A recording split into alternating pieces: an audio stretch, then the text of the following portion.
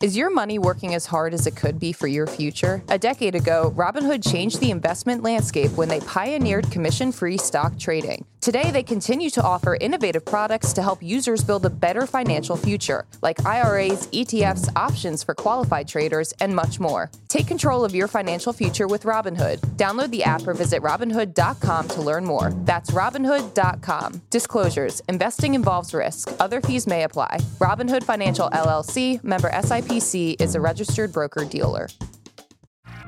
Good Morning Brew Daily Show. I'm Neil Fryman. And I'm Toby Howell. On today's pod, auto workers have officially gone on strike against the big three Detroit automakers. Plus, McDonald's is in its New Jersey gas station era by removing the ability to pump your own soda.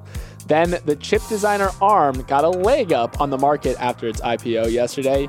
Plus, if you're listening to this in a Delta airport lounge, chug that mimosa because you might not be back anytime soon. It's Friday, September 15th. Let's ride.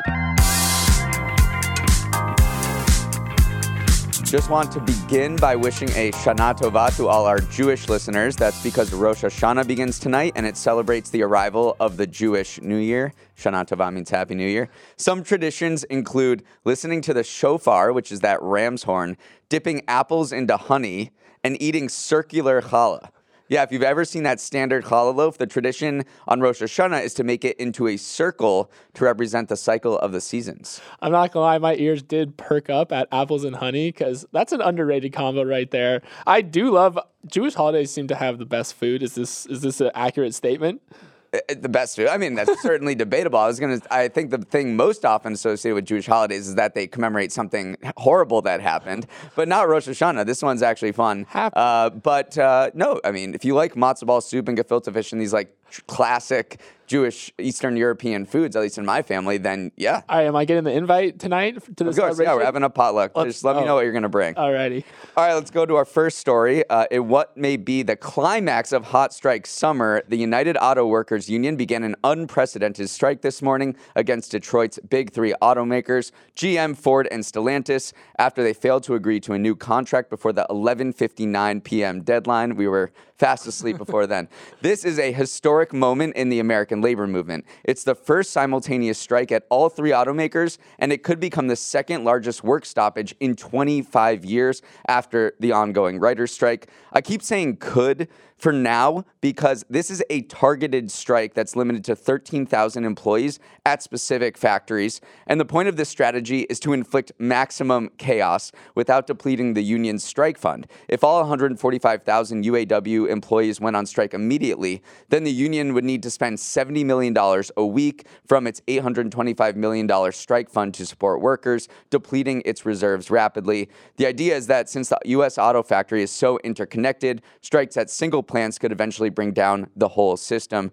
Toby, we've been talking about this potential strike for months, and now it's here. We are really in uncharted territory because the union typically goes after just one automaker, but for the first time, it's walking out on all three at the same time. Yeah, it looks like the union is kind of zagging where people thought maybe they would zig because at one point, it was looking like maybe everyone would go on strike, and then we saw that it was going to be more targeted. But then some industry experts thought that they would be more strategic in the plants that they targeted because you're right, they're so interconnected that if you really, really went down and said, all right, we're going to strike at this plant, and this plant, it could bring the entire system to its knees. Although they didn't really do that, and they kind of picked some a little bit more at random, which some industry experts were confused about. But then also, if you want max chaos, doing it at random kind of puts the automakers on the back foot. So this was very strategic and very chaotic, which is exactly what you want. This guy, the president of the UAW, Sean Fain, has just been doing things completely differently than his predecessors, just making the demands very vocal, whereas before it was you keep it close to the chest. But they want a 40% pay bump over multiple years.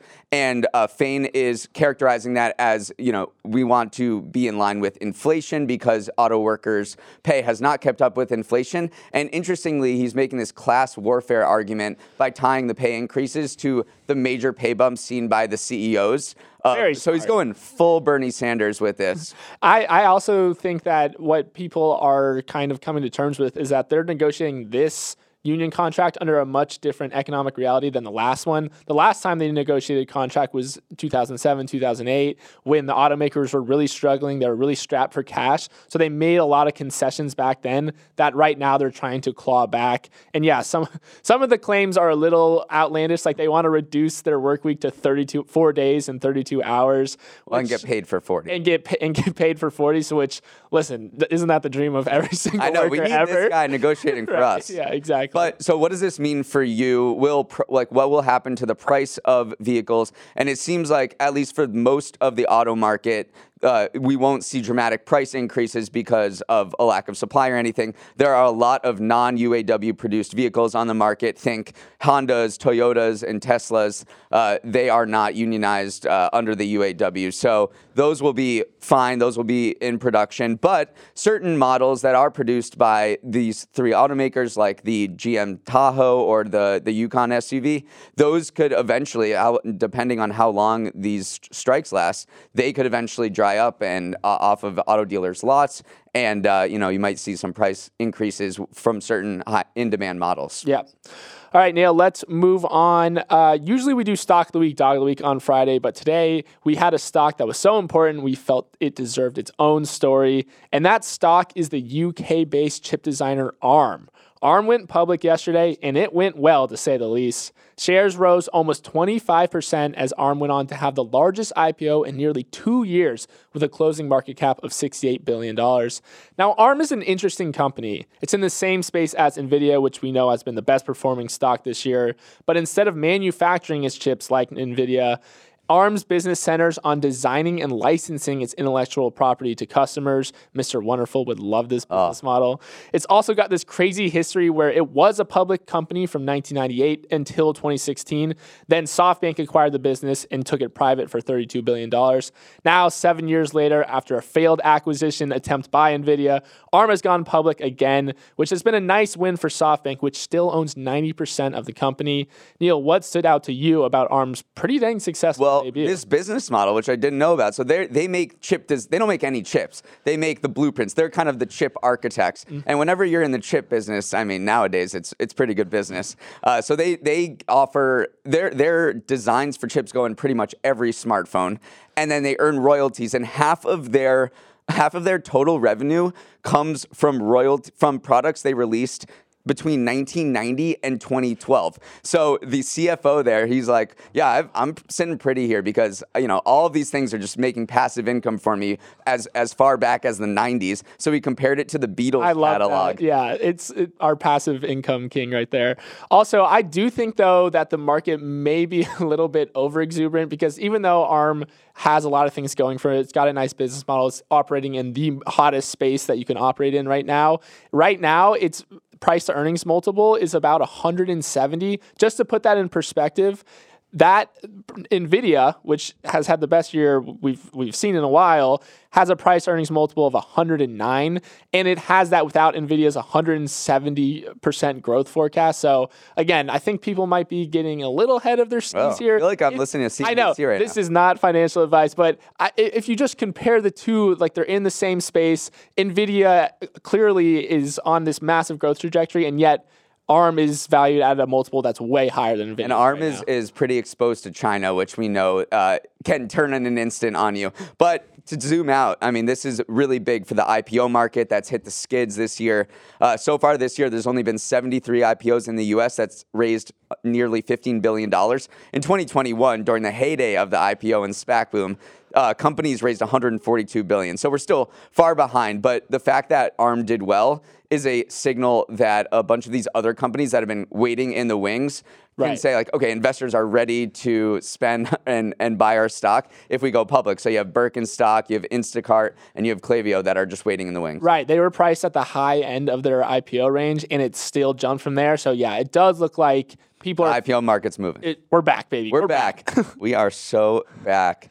All right, something we have not talked talked about on this podcast yet, but do need to touch on, is this tragedy in Libya. More than 11,300 people have been killed in the city of Derna, over 10,000 remain missing after massive flooding from Storm Daniel wiped out a quarter of the city on Monday. They sent entire neighborhoods out into the Mediterranean Sea. And some of the first-hand accounts you read are just unimaginably horrific. One eyewitness called this situation worse than death. What makes this all the more infuriating, though, is that it seems like human neglect and incompetence played a big role. The flooding was caused when 2 dams upstream of Derna burst, unleashing 30 million cubic meters of water on the city, equivalent to 12,000 Olympic-sized swimming pools. These dams were in horrible shape. They were built by a Yugoslav construction company back in the 70s and had not undergone maintenance in over 20 years. And it wasn't exactly a secret these dams needed repair. A paper from Seba University researchers last year warned that the dams had high potential for flood risk, and the result of a flood would be catastrophic for the residents of the valley and the city, and that's exactly what happened. Yeah, I mean, you touched on it. That's what's so infuriating about this, is that the fact that everyone knew these dams were compromised and everyone knew they hadn't been having maintenance. Also, money for maintenance just evaporated, according to $1.3 million. Yeah, $1.3 million was allocated for the upkeep, and then according to a Wall Street Journal investigation, that money just went nowhere. There was $335 million allocated to rebuild the war-torn cities of Derna and Benghazi. That also ended up kind of in the midst of a political dispute. So you're seeing something where money was potentially earmarked for these cities and for these dams, but they clearly didn't go to it, and this is what happened. This is like government corruption. I mean, this Libya has been unstable for a long time, and especially since Muammar Gaddafi was toppled in 2011. There's been so much infighting. Right now in Libya, there's 2 different governments governing the east and the west. And so whenever money is sent for infrastructure, it's gobbled up and not sent to where it needs to be. A perfect example of kind of this infighting is that Derna's mayor issued an order on his official Facebook account to evacuate parts of the city, and then later the military rule overruled that ruling and said that stay put and stay in your homes, just had instituted a curfew. So that right there kind of shows exactly the type of infighting that ends up resulting in a tragedy like this. And there's also this oil angle, because Libya is a major oil producer, and oil prices have jumped to over $90 a barrel for the first time this week in a while, since November 17th, 2022, because a lot of these ports in Libya are not able to export oil now. And Libya is, its entire economy is based on oil. 98% of its revenues are from the production of crude. So, it's just a terrible thing. Yeah, definitely thinking about Libya. All right, Neil, before we jump into our next story, we're going to take a quick break. Neil, I have a confession to make. I've never been in an airport lounge before. So this next story was all a little bit foreign to me. But yesterday, Delta announced a slew of major changes to its loyalty program, and boy, are people upset. First things first, it's limiting how many times people can visit Sky Clubs at airports. If you're an Amex Platinum or Sky Miles Reserve credit card holder, you will now be limited to 6 and 10 Sky Club visits a year, respectively. And if that's not enough, your medallion status now doesn't take into account how many times you fly Delta a year. All that matters is how much money you spend on the card. Delta says that this simplifies things, and while that may be true, they also raised the spending bar. So even though the system is simpler, customers still need to spend more money to achieve the same status. And that's the big thing that has Delta loyalists mad. You're asking me to spend more money to get less out of my status. All this to say, it was a tough PR day for Delta yesterday, Neil. It was, but I think this is probably a strong business move. This is the way the industry is going. There are more rich people flying than ever that want to make the experience as comfortable as possible. And by getting Delta status, you can, cut the line on various things, get, access to lounges. And there's never been more people traveling like in history, and especially at the upper income levels. So Delta and all these other airlines are saying, okay, how do we wring a little bit more money out of this huge demand that we're seeing? And this is one way. Yeah, and also one of the big complaints over the past few years is how crowded these airport lounges have become. So then suddenly Delta says, okay, we're going to limit how many people can come into them, and people are really mad at that. So it is that raises the allure of them for right. people I know. who can afford it. See, again, it is this thing where I mean, it is a savvy business move from Delta, but it is you toe the line of how much can we push the envelope here to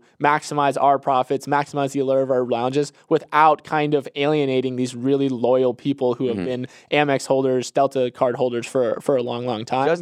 Just to zoom out here, I mean, this business is remarkable. This business is remarkable. I mean, there is a common refrain that it's like airlines are actually credit card providers that fly planes, and I think Delta made $5.5 billion on this business last year, and the CEO. 6.5 billion. Thank you. And the CEO said that the amount of money consumers charge to Delta's co-branded line of Amex cards approaches 1% of U.S. GDP. That's more than $268 billion. When you are measuring some of your business in terms of U.S. GDP, that's how you know it's a massive business. That is crazy that it's flowing through these Delta cards. But I mean, big business spenders, as we said. Big business. Also, if we want to talk about the demand for airport lounges, United Airlines just opened a 35,000 square foot club at the Denver airport. I've been to the Denver airport a few times and seen it under construction. It's making me think United, honestly, because it looked really nice. That means you have to fly out of Newark here, though. That I'll allow it. Okay. All right, we got to move on from lounge and credit card talk. That's always hard. Everyone has that friend who will just talk credit cards for years. All right, the days of making the Shrek, a combo of Hi-C, Blue Powerade, and Sprite, are coming to an end at McDonald's. The fast food chain is getting rid of its self-serve soda machines by 2032 at its U.S. restaurants, and some locations in Illinois have already started removing the machines. McDonald's may not necessarily have anything against your grotesque soda concoctions. Instead, the move reflects changing consumer habits, specifically the shift away from in-store ordering toward apps and drive-thrus following the pandemic. This stat truly boggles the mind, but online sales now account for 40% of McDonald's total revenue, so it considers these soda machines redundant. For customers who've gotten used to remixing soft drinks and snagging free refills, it might come as a bit of a shock to the system, but this is the way the entire fast food industry is going. Digital, drive-through, and delivery, the 3Ds. Yeah. I just made that up. That was good. I mean, McDonald's also, not only is it getting a ton of digital orders, its drive-through business is still like the main cash cow. 70% of the chain's U.S. business comes via drive-throughs. Also, I was digging into McDonald's drive-through innovation it's done over the years. There's been some wild stuff going on behind the scenes that we don't know about. In 2018, it acquired a decision engine for $300 million, and that tech can adjust digital drive-through menus based on factors like time of day, weather, wait times, and even regional menu item popularity. Very cool. I remember that. I wrote about that at Morning Brew at 2018. You know. And then in 2019, some U.S. locations started testing recognition technology, and this is a little dystopian to me. It will recognize your license plate and predict your orders and make AI-based recommendations. That one's a little much for me, but I mean, it shows McDonald's has been innovating and on the AI wave before we even we were like, what is AI in 2018? But let's get back to soda. What is your soda concoction? Because I know you just went ham. Okay, like, you were the person who would do this. I mean, my biggest thing was always after soccer tournaments was Sprite and Powerade. It's not the Shrek, so it wouldn't have the Hi-C in it. So it's just like a little sparkling Powerade. And I still to this day think that is one of the best drinks. And I don't know why someone hasn't made something I guess it's a fruity soda, or like, what is it? Yeah, Sprite is too much sugar. I mean, how much sugar? Must be a lot of sugar in there. Yeah. Usually you do just like a seltzer or soda with Powerade or something to make it sparkly, but Sprite and Powerade, I mean, it's candy. It's delicious. Sprite and lemonade was my second one. And then if I was feeling my mom used to always put a lemon in her Diet Pepsi. So I would go in and do Pepsi and lemonade and feel like really, really fancy about that. So yeah, basically any combination of Sprite, lemonade, and Powerade, I'm on board with that. Although I'd never heard of the Shrek before, but it's got that green color, so I can see why it's popular. Macy was talking to us about the show. I think she made it up. It's a beautiful thing. I love that. All right, Neil, I have a very fun story to end this week of shows. So as we all know, the writer and actor strike is still going on in Hollywood, and a deal doesn't appear to be materializing anytime soon. That's left thousands of production workers at risk of losing important health insurance and other benefits. So a newly formed organization called the Union Solidarity Coalition is taking matters into its own hands to help raise money for its members, and it's doing so in a very creative way.